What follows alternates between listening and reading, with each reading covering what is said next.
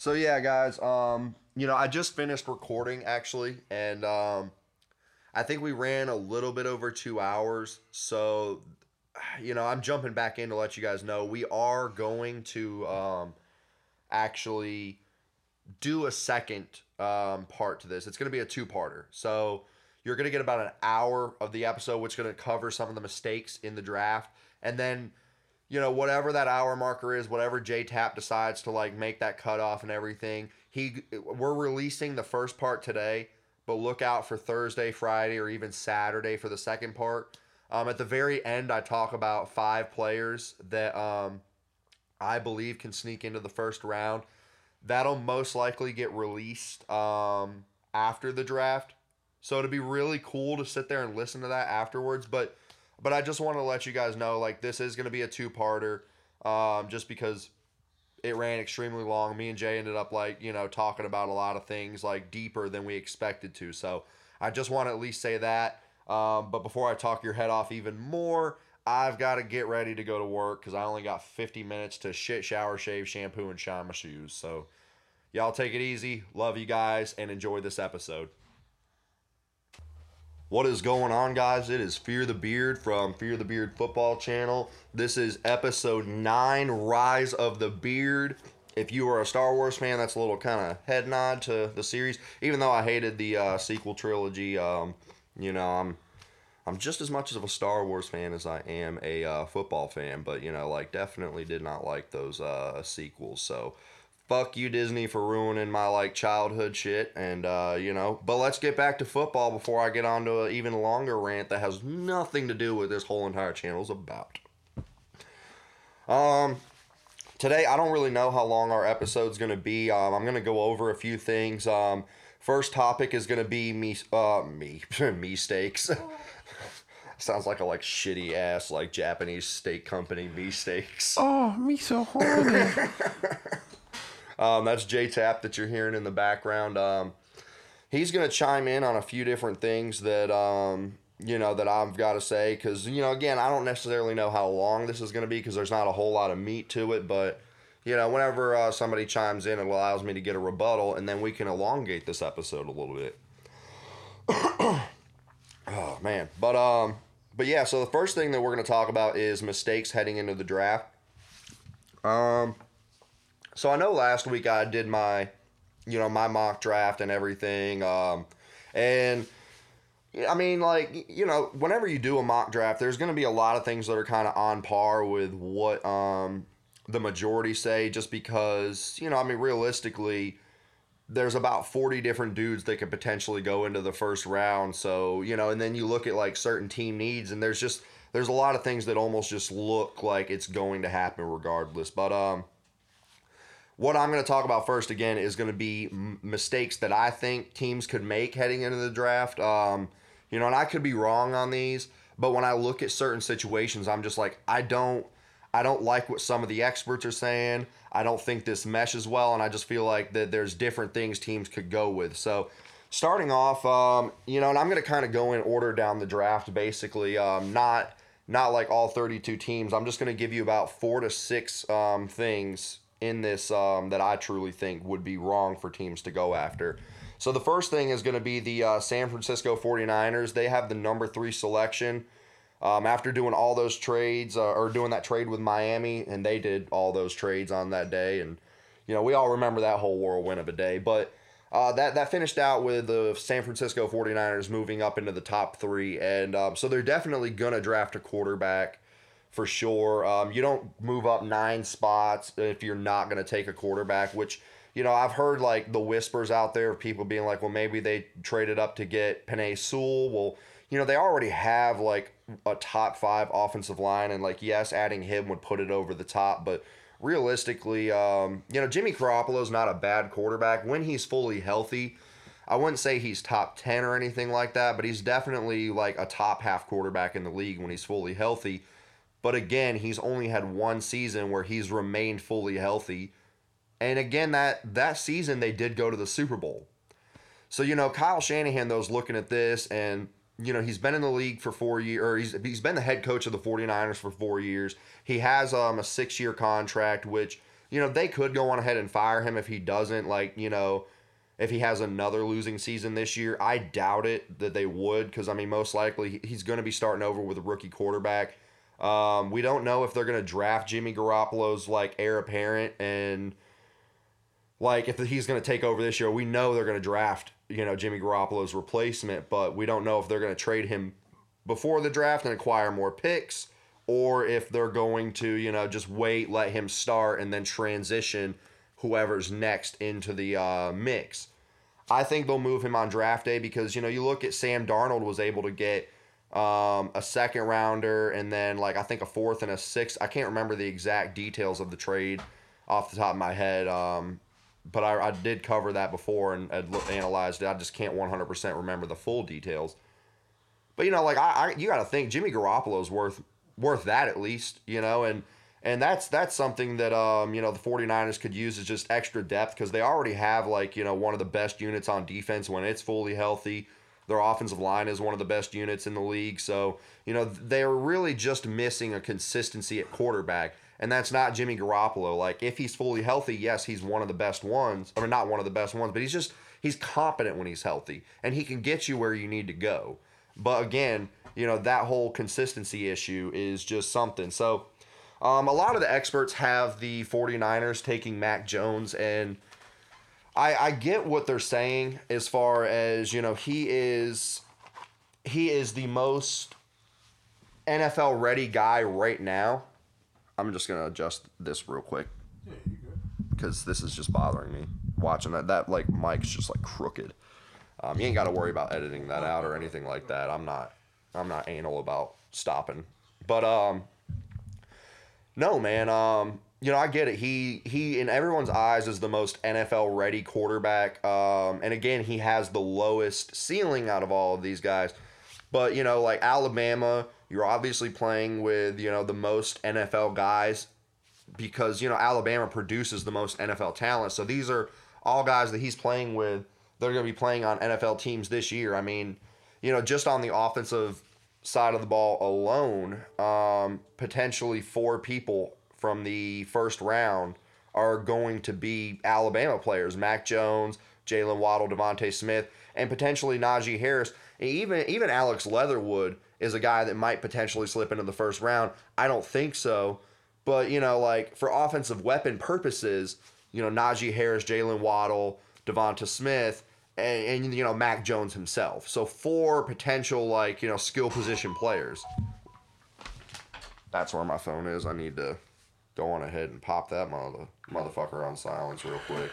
And while he does that, I do want to get in on something. I definitely think that they will take Mac Jones. And I definitely think that you couldn't go wrong trying to shop Jimmy G. Jimmy G's a decent game manager, especially what the 49ers had.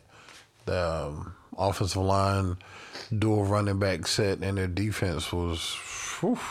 So, I mean, those type situations, if you got a good game manager that gets you to places like the playoffs, maybe even the Super Bowl, but you need that little extra oomph to push you over. I don't know if Mac Jones is going to be it, but I think it'll definitely be a little bit better than what Jimmy G had to offer. Back to the beard. I mean, I get what you're saying because, like, that's what a lot of people are saying is that Mac Jones is going to be – but I think Mac Jones is going to be another Jimmy G. He's going to be a game manager, which that's not necessarily bad. And I'm going to catch a lot of flack for saying this. But, Tom Brady was a game manager, realistically. I mean, he had a deep ball a little bit with, when he had Randy Moss and all that. Like, we saw him. But, I mean, for the most part of his career, he's dink and dunk and, just, like, basically elongating drives because the best defense is realistically a good offense. If you can keep the opposing team's offense off the field and control the game clock, which that's what the Patriots did for years and years and years, he was just the best game manager there ever was. And, I mean, Mac Jones has the potential to be that, don't get me wrong, and I like what John Lynch is doing as the GM. I feel like if they get it right at the quarterback position, they will be, because they've been a great drafting team, don't get me wrong. And, Mac Jones is very smart. He processes things quickly. I totally get that. But I just look at Kyle Shanahan as a coach, and I look at his coaching tree that he came from. I mean, obviously his father, Mike Shanahan, who had John Elway, big, strong arm, mobile guy. He wasn't as mobile as you see today, but like for the 80s and 90s, he was a fairly mobile dude. I mean, even at 38, you remember that scramble running into the end zone. I think it was the Super Bowl against the Falcons, if I'm not mistaken. Dives into the end zone to get the game-winning touchdown, or he got a first down. I mean, I don't remember that play like that, but. Everyone remembers that visual of him just getting hit by two guys at like 38, 39 years old, diving for like his life. But, then you go down the list and you look at, like Matt LaFleur, and I've made this argument before, but you look at Matt LaFleur, you look at, Sean McVay, and Matt LaFleur, he's got Aaron Rodgers, who again, Aaron Rodgers is 6'2", so he's not like big, but strong arm, mobility, very smart quarterback, and can make all of the plays that these offensive gurus that come from that Mike Shanahan coaching tree can bring to life. Then you go over to Sean McVay, and he was always lacking something because he had Jared Goff, who wasn't as mobile, who didn't have a big, strong arm. He had to use a lot of play action to throw the defenses off to make Jared Goff successful. And I think that's going to be a lot of what you see with Mac Jones. If Kyle Shanahan decides, he's not going to be able to make those plays that these offensive gurus are designing come to life. There's a lot of them he will. The play actions, the short passes, all of that. But that's why I've always been stuck on Justin Fields needs to be the 49ers quarterback. He has the highest ceiling out of any of the guys available at this point. You can argue Trey Lance does, but I don't think that the 49ers go on ahead and draft a guy who's a project. I don't think he's as much of a project as Jordan Love was last year. But he's still a project. He's still young. He's still raw. Justin Fields, though, that mug can throw 50 yards on a 50-yard dime on the run, number one. And, he runs a 4.4 40, which is like, that's like the best of what we've known. Like, that's Cam Newton level right there. He's just 2 to 3 inches shorter than him, but he's cut from that same cloth. But the thing that separates him from Cam Newton is the fact that, like, Justin Fields is more composed. He has a sharper mind. He understands the playbook better. I mean, Cam Newton, when he came to Carolina, they had to dumb that down. It was a one-read system, and if his first read wasn't open, it was run. Justin Fields can scan the field, and I mean, I think Mac Jones scans the field better, and he does the pre-snap better than any quarterback in the draft class right now. But like, that's just one thing that separates him from everyone else. Whereas, Fields has a better arm than he does. Fields is more mobile than he is. And I mean, I don't think that their minds are too far off. And I feel like if you don't have a mobile quarterback in the NFL, you're a leg behind. I just feel like it would be a mistake for them to draft Mac Jones just because, yes, he's going to get you to where you need to go right now. But like, what happens if you somehow just like start missing on your draft picks? Because look at the Philadelphia Eagles. They were one of the best drafting teams in the NFL. And then all of a sudden, like, they've just had a nosedive in the first round the last 5 or so years, and it's resulted in them being in the situation that they are. So you can't always rely on the fact that you're going to draft well. I mean, yes, if you consistently draft well, chances are you're going to. That's just my thing with that. Moving on to number 2, the Bengals drafting realistically, Jamar Chase or anything that is not an offensive line, because I see them. I was reading today, and I've read this from a lot of sources, that it's down to 2 guys. And if Jamar Chase and Penei Sewell are available, they're drafting one of them. So, like, I don't see them at all taking Kyle Pitts. And I think that would be a mistake, too. I'm not saying Kyle Pitts is, like, bad, because I think he's going to be a good NFL tight end / receiver, whatever the hell he is. But, you got to understand that if you draft Kyle Pitts, you're going to be in that limbo in 4 years. He realistically is a tight end, but he's going to want to get paid like a wide receiver, especially if he's producing well, which I think he will be producing at a high level as soon as he gets on and steps onto an NFL field. But you're going to get into a contract battle. And, like, everyone talks about the Jamar Chase connection, and I guess it wouldn't be that big of a mistake, but, you already have T. Higgins, who was the number 26 receiver last year in terms of fantasy points, which, I mean, as a wide receiver, being a good fantasy receiver does translate into you being a decent football player. And out of 64 possible receivers, T. Higgins as a rookie was in the top half of those guys. You know, A.J. Green steps out, so he's obviously going to get a bigger role. Tyler Boyd is on the, Tyler Boyd's going to most likely be the number one option and everything. But, those are going to be the top two threats. And then, I think Auden Tate himself is a solid number 3 guy. If you have Auden Tate as your number 3 receiver, you're all right. I might be a little too high on him, but I just feel like that there's more needs you can cover. And you can get like a receiver later on in the draft because you already have, like, I think Tyler Boyd's heading into the last year of his contract, which I'm sure they'll most likely renew a contract with him. But you can always draft receiver. And like I said last week, I'm not high on drafting a receiver like in the top 10. It's just something that I don't necessarily do or like to do.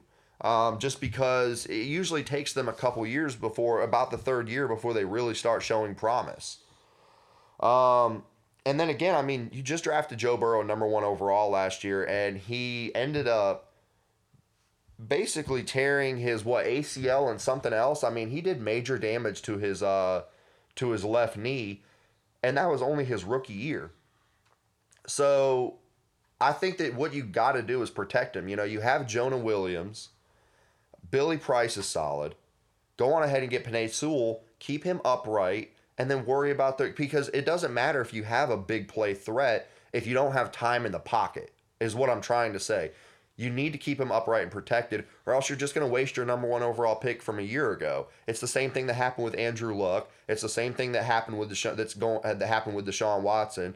That career's up in the air, and it's not because of the offensive line. It's because of other things. But if this didn't happen, we would be talking about not keeping him protected. So I don't want to see that for Joe Burrow because I believe he is going to be the clear-cut number 1 quarterback 10 years from now. I think you were about to chime in on something. Yeah. So I definitely agree. Biggest thing is just keeping your quarterback upright. I think the last time I was really on the podcast, we were talking about Joe Burrow because big fan of Joe Burrow. I think he's got tremendous upside, and I think they need to do whatever they can to protect him because, it ain't been shit to be excited about in Cincinnati for a while. So I definitely think for them to go anywhere, but not even for that, for just to be something to be excited about in the city when it comes to football, you definitely want to keep Joe Burrow upright for as long as you can. That's my little plea about it. I'm 100% in agreement with you, man. I think the first thing you do is you get a quarterback. I think after that, you worry about protecting him, and then you get guys that can go after the opposing team's quarterback. And I'm okay if you work on the offensive line first and then try to get a guy. But those are the 3 main things that need to be covered. 1 and 2 you can interchange and everything. If you want to build your team from the inside out, but they've got their quarterback, keep them upright, and then go on ahead and get guys that can get after the opposing team's quarterback. So then we're moving on to number 3, which would be the Miami Dolphins, a pick later.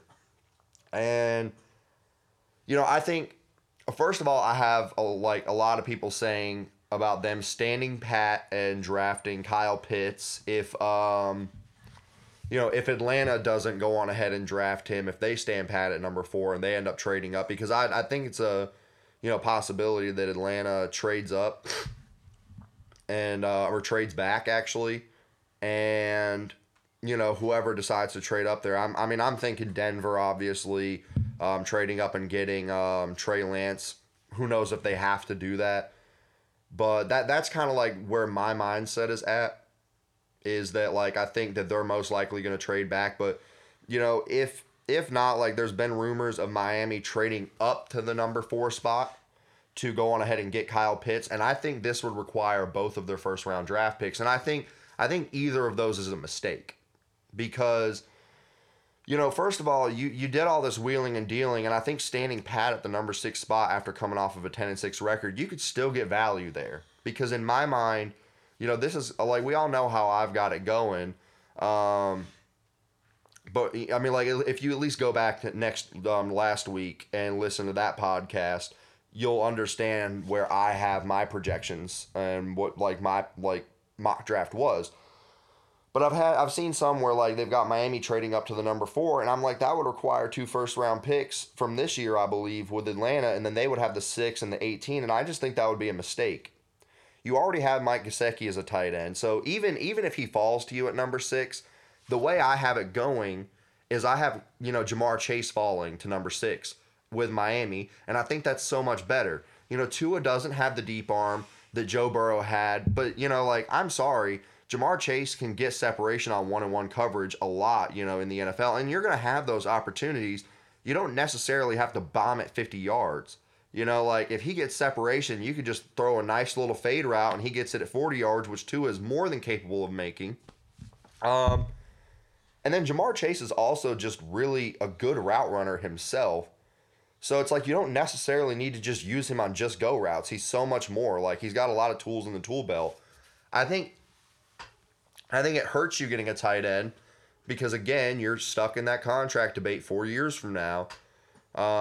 You could just go on ahead and get a guy who is going to be a number 1, receiver, and maybe Tua's not your guy because you've talked about moving off of him and everything. What if you do wind up going on ahead and getting a big, strong arm quarterback? Like, now he's going to have weapons. He's going to make Devontae Parker better. Again, you've got Mike Gesicki.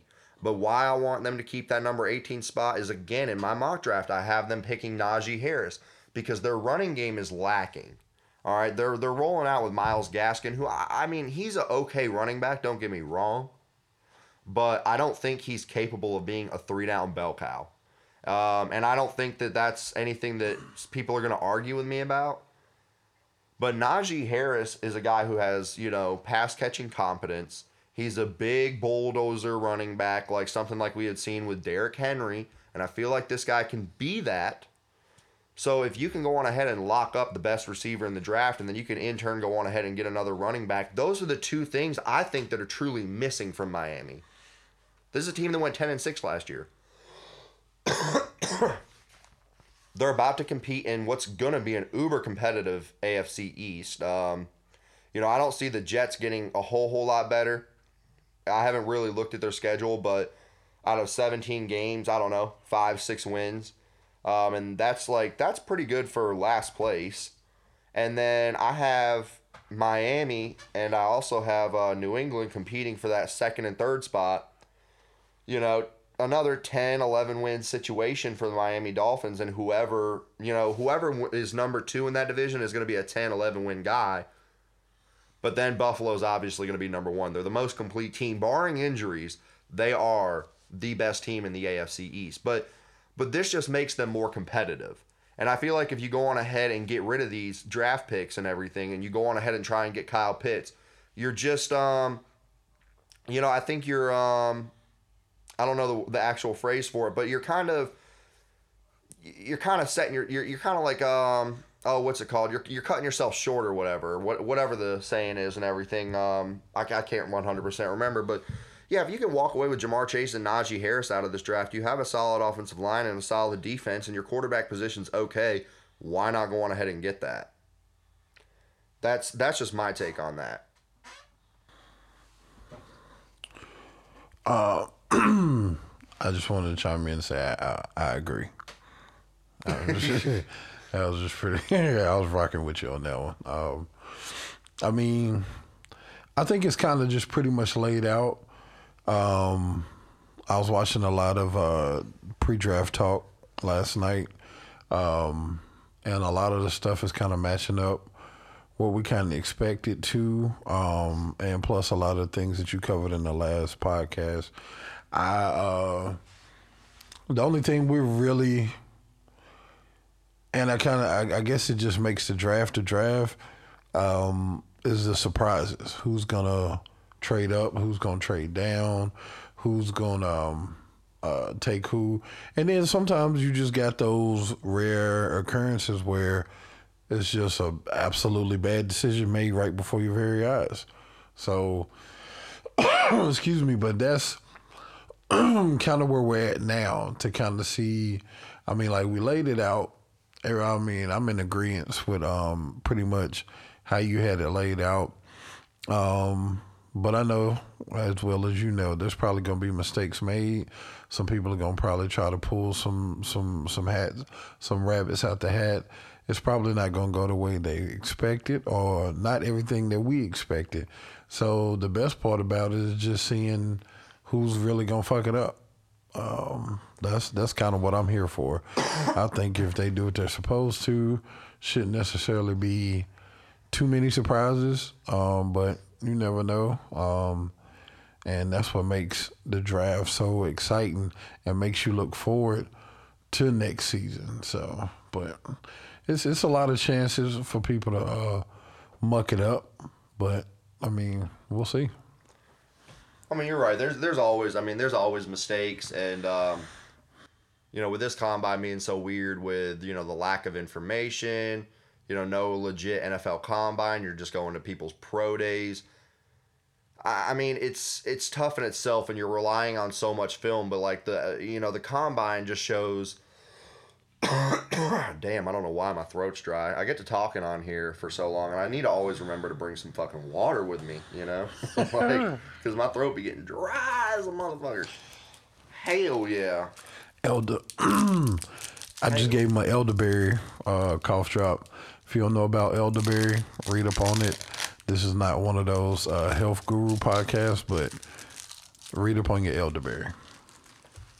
Hey, wise words from J-Tap. Yes, sir. I mean, I wouldn't expect anything less. But, well, I mean, also... Real quick, before you go there, because I know we were covering the Falcons and everything, and they were talking about it yesterday and posed a very good question. Julio Jones, do you think he gets traded? Not maybe ahead of time, but do you think he stays a Falcon the whole season next season? I do. I think that what they're going to try to do is get somebody that is going to really help them win now, whatever that may be. Definitely not a receiver. But, I mean, look at the let's go back to the Roddy White situation when Julio was entering the league. He didn't get traded. He just... And the Falcons don't really do that too often. You know what I mean? Right. They're not a super aggressive team. You don't really see them make moves like that. Now, they did trade up to get Matt Ryan way back when, and they've done that, but they've never been a super, super aggressive team. And I think that Julio Jones isn't as high or valued as high anymore in the league as he once was just 2 seasons ago. But I think the Falcons are going to view him as higher than what other teams do. So it's going to be hard to move off of him. And then he's just going to age out in his contract. But I think that they're going to give him at least this full season because they want to get someone and try and build a team in the draft that's going to help them win now. And I feel like they're very confident that they can do that. And so they're going to give Matt Ryan and Julio Jones, bare minimum, 1 more year to go at it. Because he is old. A nice little pit. A little chunk left on his contract. I mean, did he get drafted in 2009? Or was it 20? No, did he get drafted in... What year did he go? It was either 2009 or... Either 2009 he didn't get drafted with Cam Newton, did he? I don't think so. I think it might have been after Cam. I know he's either on his 10th or 11th season. See, I will have to look it up. Bare minimum, he's 31. Yeah. And you're getting close to the end of your career with being a wide receiver now. He could go I think he's going to go the Fitzgerald route. Fair. Change up his game, probably switch to the slot, become more of a blocker because he's that same size. And they're very similar receivers and everything in terms of big guy, strong guy, and just a good just a very smart receiver. And I feel like he's got the head on his shoulders like Fitzgerald does to where he would change up his game. Julio's 32. 32? Okay, yeah. So, I mean, A.J. Green, I think, is 33. I think because A.J. Green was a year above him. Yeah. And you know what? They did get drafted in 2011. because Andy Dalton and AJ Green got drafted in the same draft as Cam Newton did in 2011. So that was they are the same age basically. But yeah, AJ Green's getting up there too, and now he's had more injuries than Julio, but still. But yeah, like mistakes will be made in the draft. We all know Green Bay is going to be a team that makes a mistake and everything because that's just what they do because they never draft offensive weapons to help out my guy over there, Aaron Rodgers, that bad man, you know. But yeah, it would just be a mistake for the Dolphins, in my opinion, to go that route, trade your collateral just to go on ahead and get some guy that you realistically don't need. You need a receiver, you need a running back, and you can get both of those. And even if, like, because I know the Steelers have talked about Najee Harris and taking him, and that's the only way that he goes into the first round, but still. I think that if you're reaching for him at the 18th, I don't think that's a reach because it's the last team need that you have.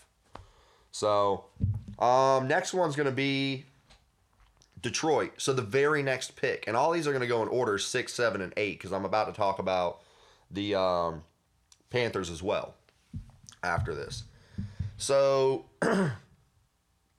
my thing with the Detroit Lions is they only have 6 picks in the NFL draft this year. Okay? And you have so many positions that you need to fill. Now, if they stand pat and Penei Sewell or Rashawn Slater are available, I think you definitely take one of them because you need someone that's going to pair well with Taylor Decker on that offensive line. But again, there is just so many things that they need that again, I mean, I think once you take Matthew Stafford off that team, they went 5-11 last year. This defense was worse than the 0-16 team in 2008. So, you know, Matthew Stafford realistically won them 5 games last year. And that's, I mean, go back and look at that. If you're a Matthew Stafford hater, I don't see it. You're just looking at the fact that the Lions have been abysmal and they haven't drafted well. But when they actually had somewhat of a good core on the defensive side, also along with Calvin Johnson, you know, they were actually something. So, you know, that like I think they need to trade back. I have them trading back with the New England Patriots, still getting like Jeremiah Owusu-Koramoah, but also garnering like 2 or 3 extra picks this year, and then maybe 1 or 2 extra picks next year as well. So then that puts you from, you know, 6 picks in the NFL draft to now you have like 2 extra picks as well. You now have 8 picks or 9 picks this year. And I mean, like, now you just have more chances to like find somebody deeper in the draft that's going to also help your team. Because I think no matter who drafts Jeremiah Owusu-Koramoah, he's going to be a stud. And I think that helps Detroit so much better than them going on ahead and getting a solid offensive line because they need a baller on that defensive side of the ball. You know, Jeff Okudah didn't play as well as I thought he would. He still has a chance to step up and be that guy. But yeah, if he can do that and you have a solid guy in your secondary and then you can get a quarterback on the offense, on the linebacking core, which I think Jeremiah Owusu-Koramoah can be. Now all you're just doing is worried about like, you know, finding somebody in the front 7, which with so many defensive guys falling into the second round, you have that potential. So, you know, you're going to see some studs that deserve to go in the first round, like Trevon Moehrig. He is going to fall into the second round, in my opinion, most likely. Well, you know, now that Baltimore had made that trade with Kansas City, I do think that they're going to go on ahead and draft him at the number 31 spot. But I could be wrong. They could find someone that's going to replace Orlando Brown. I'm not 100% sure. But, yeah, I think Detroit not trading back would be a huge mistake because you only have 6 picks this year and you need so much to, like, fix this team. As it stands right now, with Jared Goff and Marvin Jones and Kenny Golladay gone, this team to me would be lucky to win 2 games. Lucky. Roadhouse. Roadhouse. That's a big statement, but I mean, definitely can see where you're going with that one. But yeah, that's big. Only 2 wins. Mm-hmm. I mean, look at their roster. True. You know, Marvin Jones is gone. Galladay's gone. Hawkinson hasn't really stepped up like people thought he would. You know, they do have DeAndre Swift and Kerryon Johnson, and that's a solid 1-2 punch, but they have no offensive line. They really have nobody on the defensive side of the ball except Jeff Okudah, and the only thing that makes him relevant is his name because of how big he was last year in the draft. But I mean, they have nothing. Yeah, I got to agree with you on that. I mean, when you lay it out and break it down, especially with their roster, yeah, two wins actually. It kind of seems logical a little bit. So, I mean, well, then that's the thing. Their running back situation is their best. And I'm sorry to have cut you off on that one, but their running back situation is their best. I agree with you. No, you good. Yeah, like it's like that's their best thing is their running back situation, and they're gonna be in negative game scripts constantly. I don't think you're gonna like be watching the game on Sunday and look down at the score, look down at the bottom line and see, you know, the Detroit Lions ahead in the game past the first quarter too much. So that means they're going to be passing a lot more. Jared Goff, Sean McVay designed so many good situations for him. And I mean, maybe Dan Campbell's going to be a good head coach, and I think he will be. But I mean, if Sean McVay was a guru when it came with Jared Goff. And I mean, there were so many times where like he had that one good year, but there were so many times that it was like you could see that he did not deserve to be a number 1 overall draft pick. And like the fact that he was a quarterback was the only thing. So when your best part of your game is going to be something that you're realistically not going to use because you're going to be behind a lot, that just game scripts you out of it so often. And now you can't use your best, you can't use your most potent like part about you. And I mean, because you're not going to sit there and be down 2-3 touchdowns or down 2-3 scores and just being like, well, let's just hand it off to the running back. You know, yeah, you might dump it off to like DeAndre Swift, but I mean, are you really trying to dink and dunk when you're like 3 scores behind? No, you're trying to gain points and you're trying to gain as much field position as you can. So that's why I'm saying that they're like they would be lucky to win 2-3 games. But I am gonna stand pat at 2.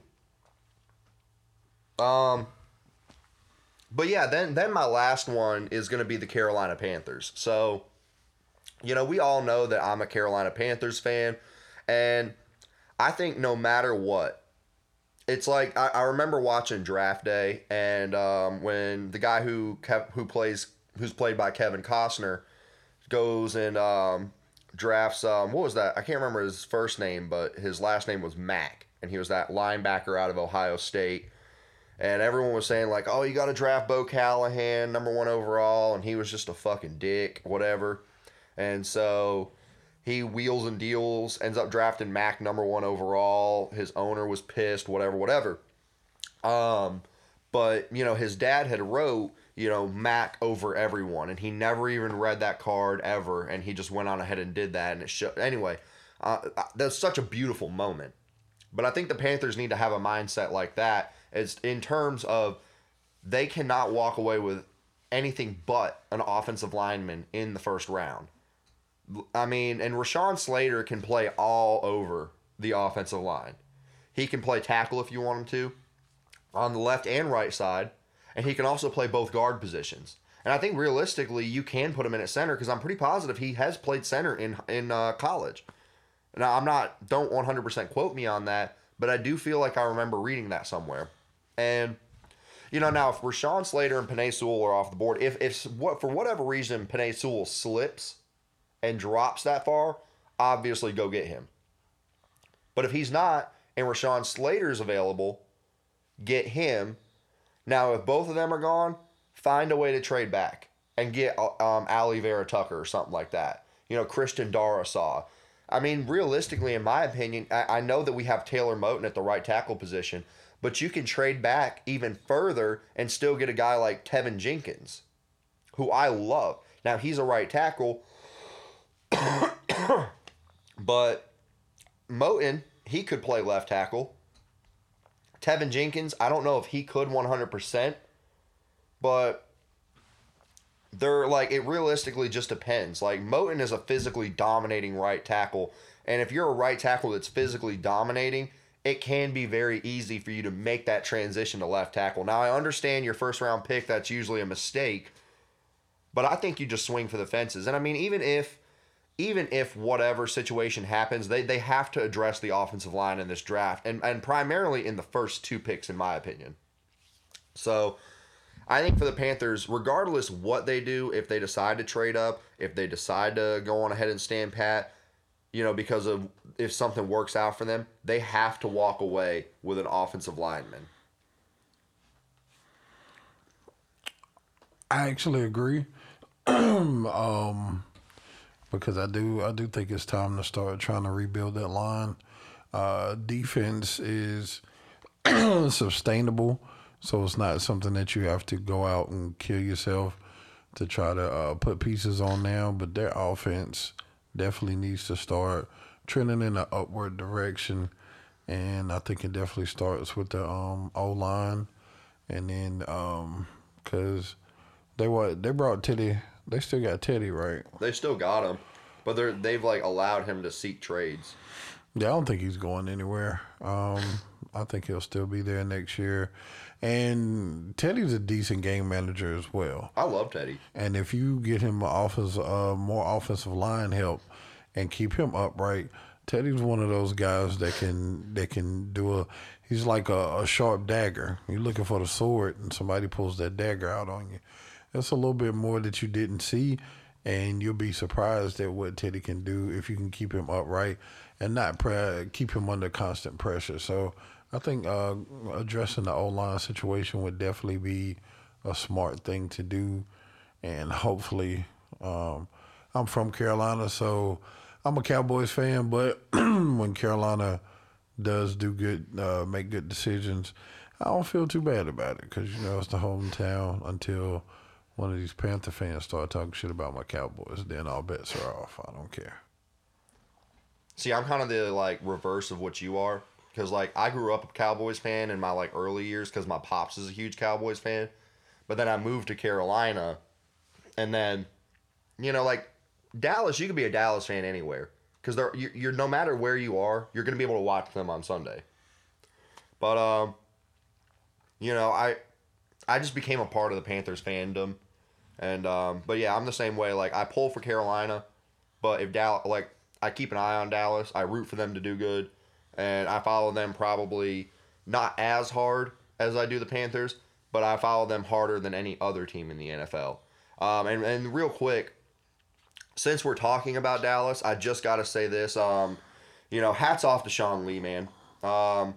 He just announced his retirement the other day.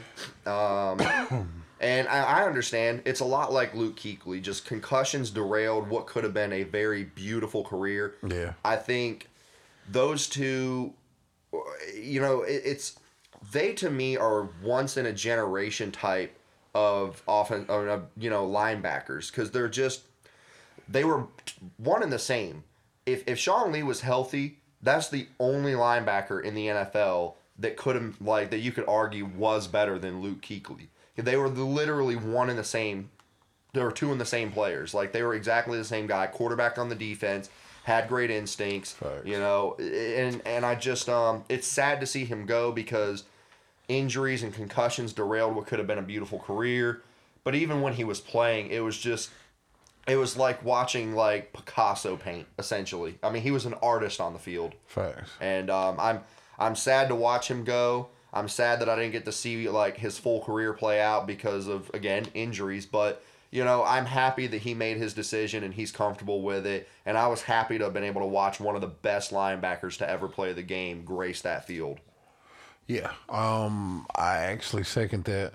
I definitely think Sean Lee will be somewhere on somebody's defensive coordinator's sideline doing something. I mean, because he's just one of those guys to where you've seen him. He went out on his shield. Anytime that you see him play, it's the guys rally around him. You would really when he's out, we were getting our asses handed to us, and then it's he comes back on the field, and it's it's a totally different defense. So I mean, like, and you get those type of guys who people rally around them through respect. Like, your guys got to respect you. Mm-hmm. Because if they don't respect you, they're not going to go as hard. I mean, if they didn't respect him, they literally would play the same when he was out. But when he comes back in and he's on the field, it's almost like a safety net. Out there watching you. Yeah, it's like a safety net. Like, you just subconsciously you just feel like so much stronger and they play harder. So I mean, hate to see him go out the way he went out, but you can't keep putting there's life after football, and you don't want to keep putting yourself in those type of situations. So hats off to him. Yeah, man, it's just sad to watch that because, that could have been, I mean, he realistically could have had just a phenomenal career and one for the ages, but again, injuries just derailed that. So yeah, that wraps up my mistakes heading into the draft section. Like we say every single episode, we out!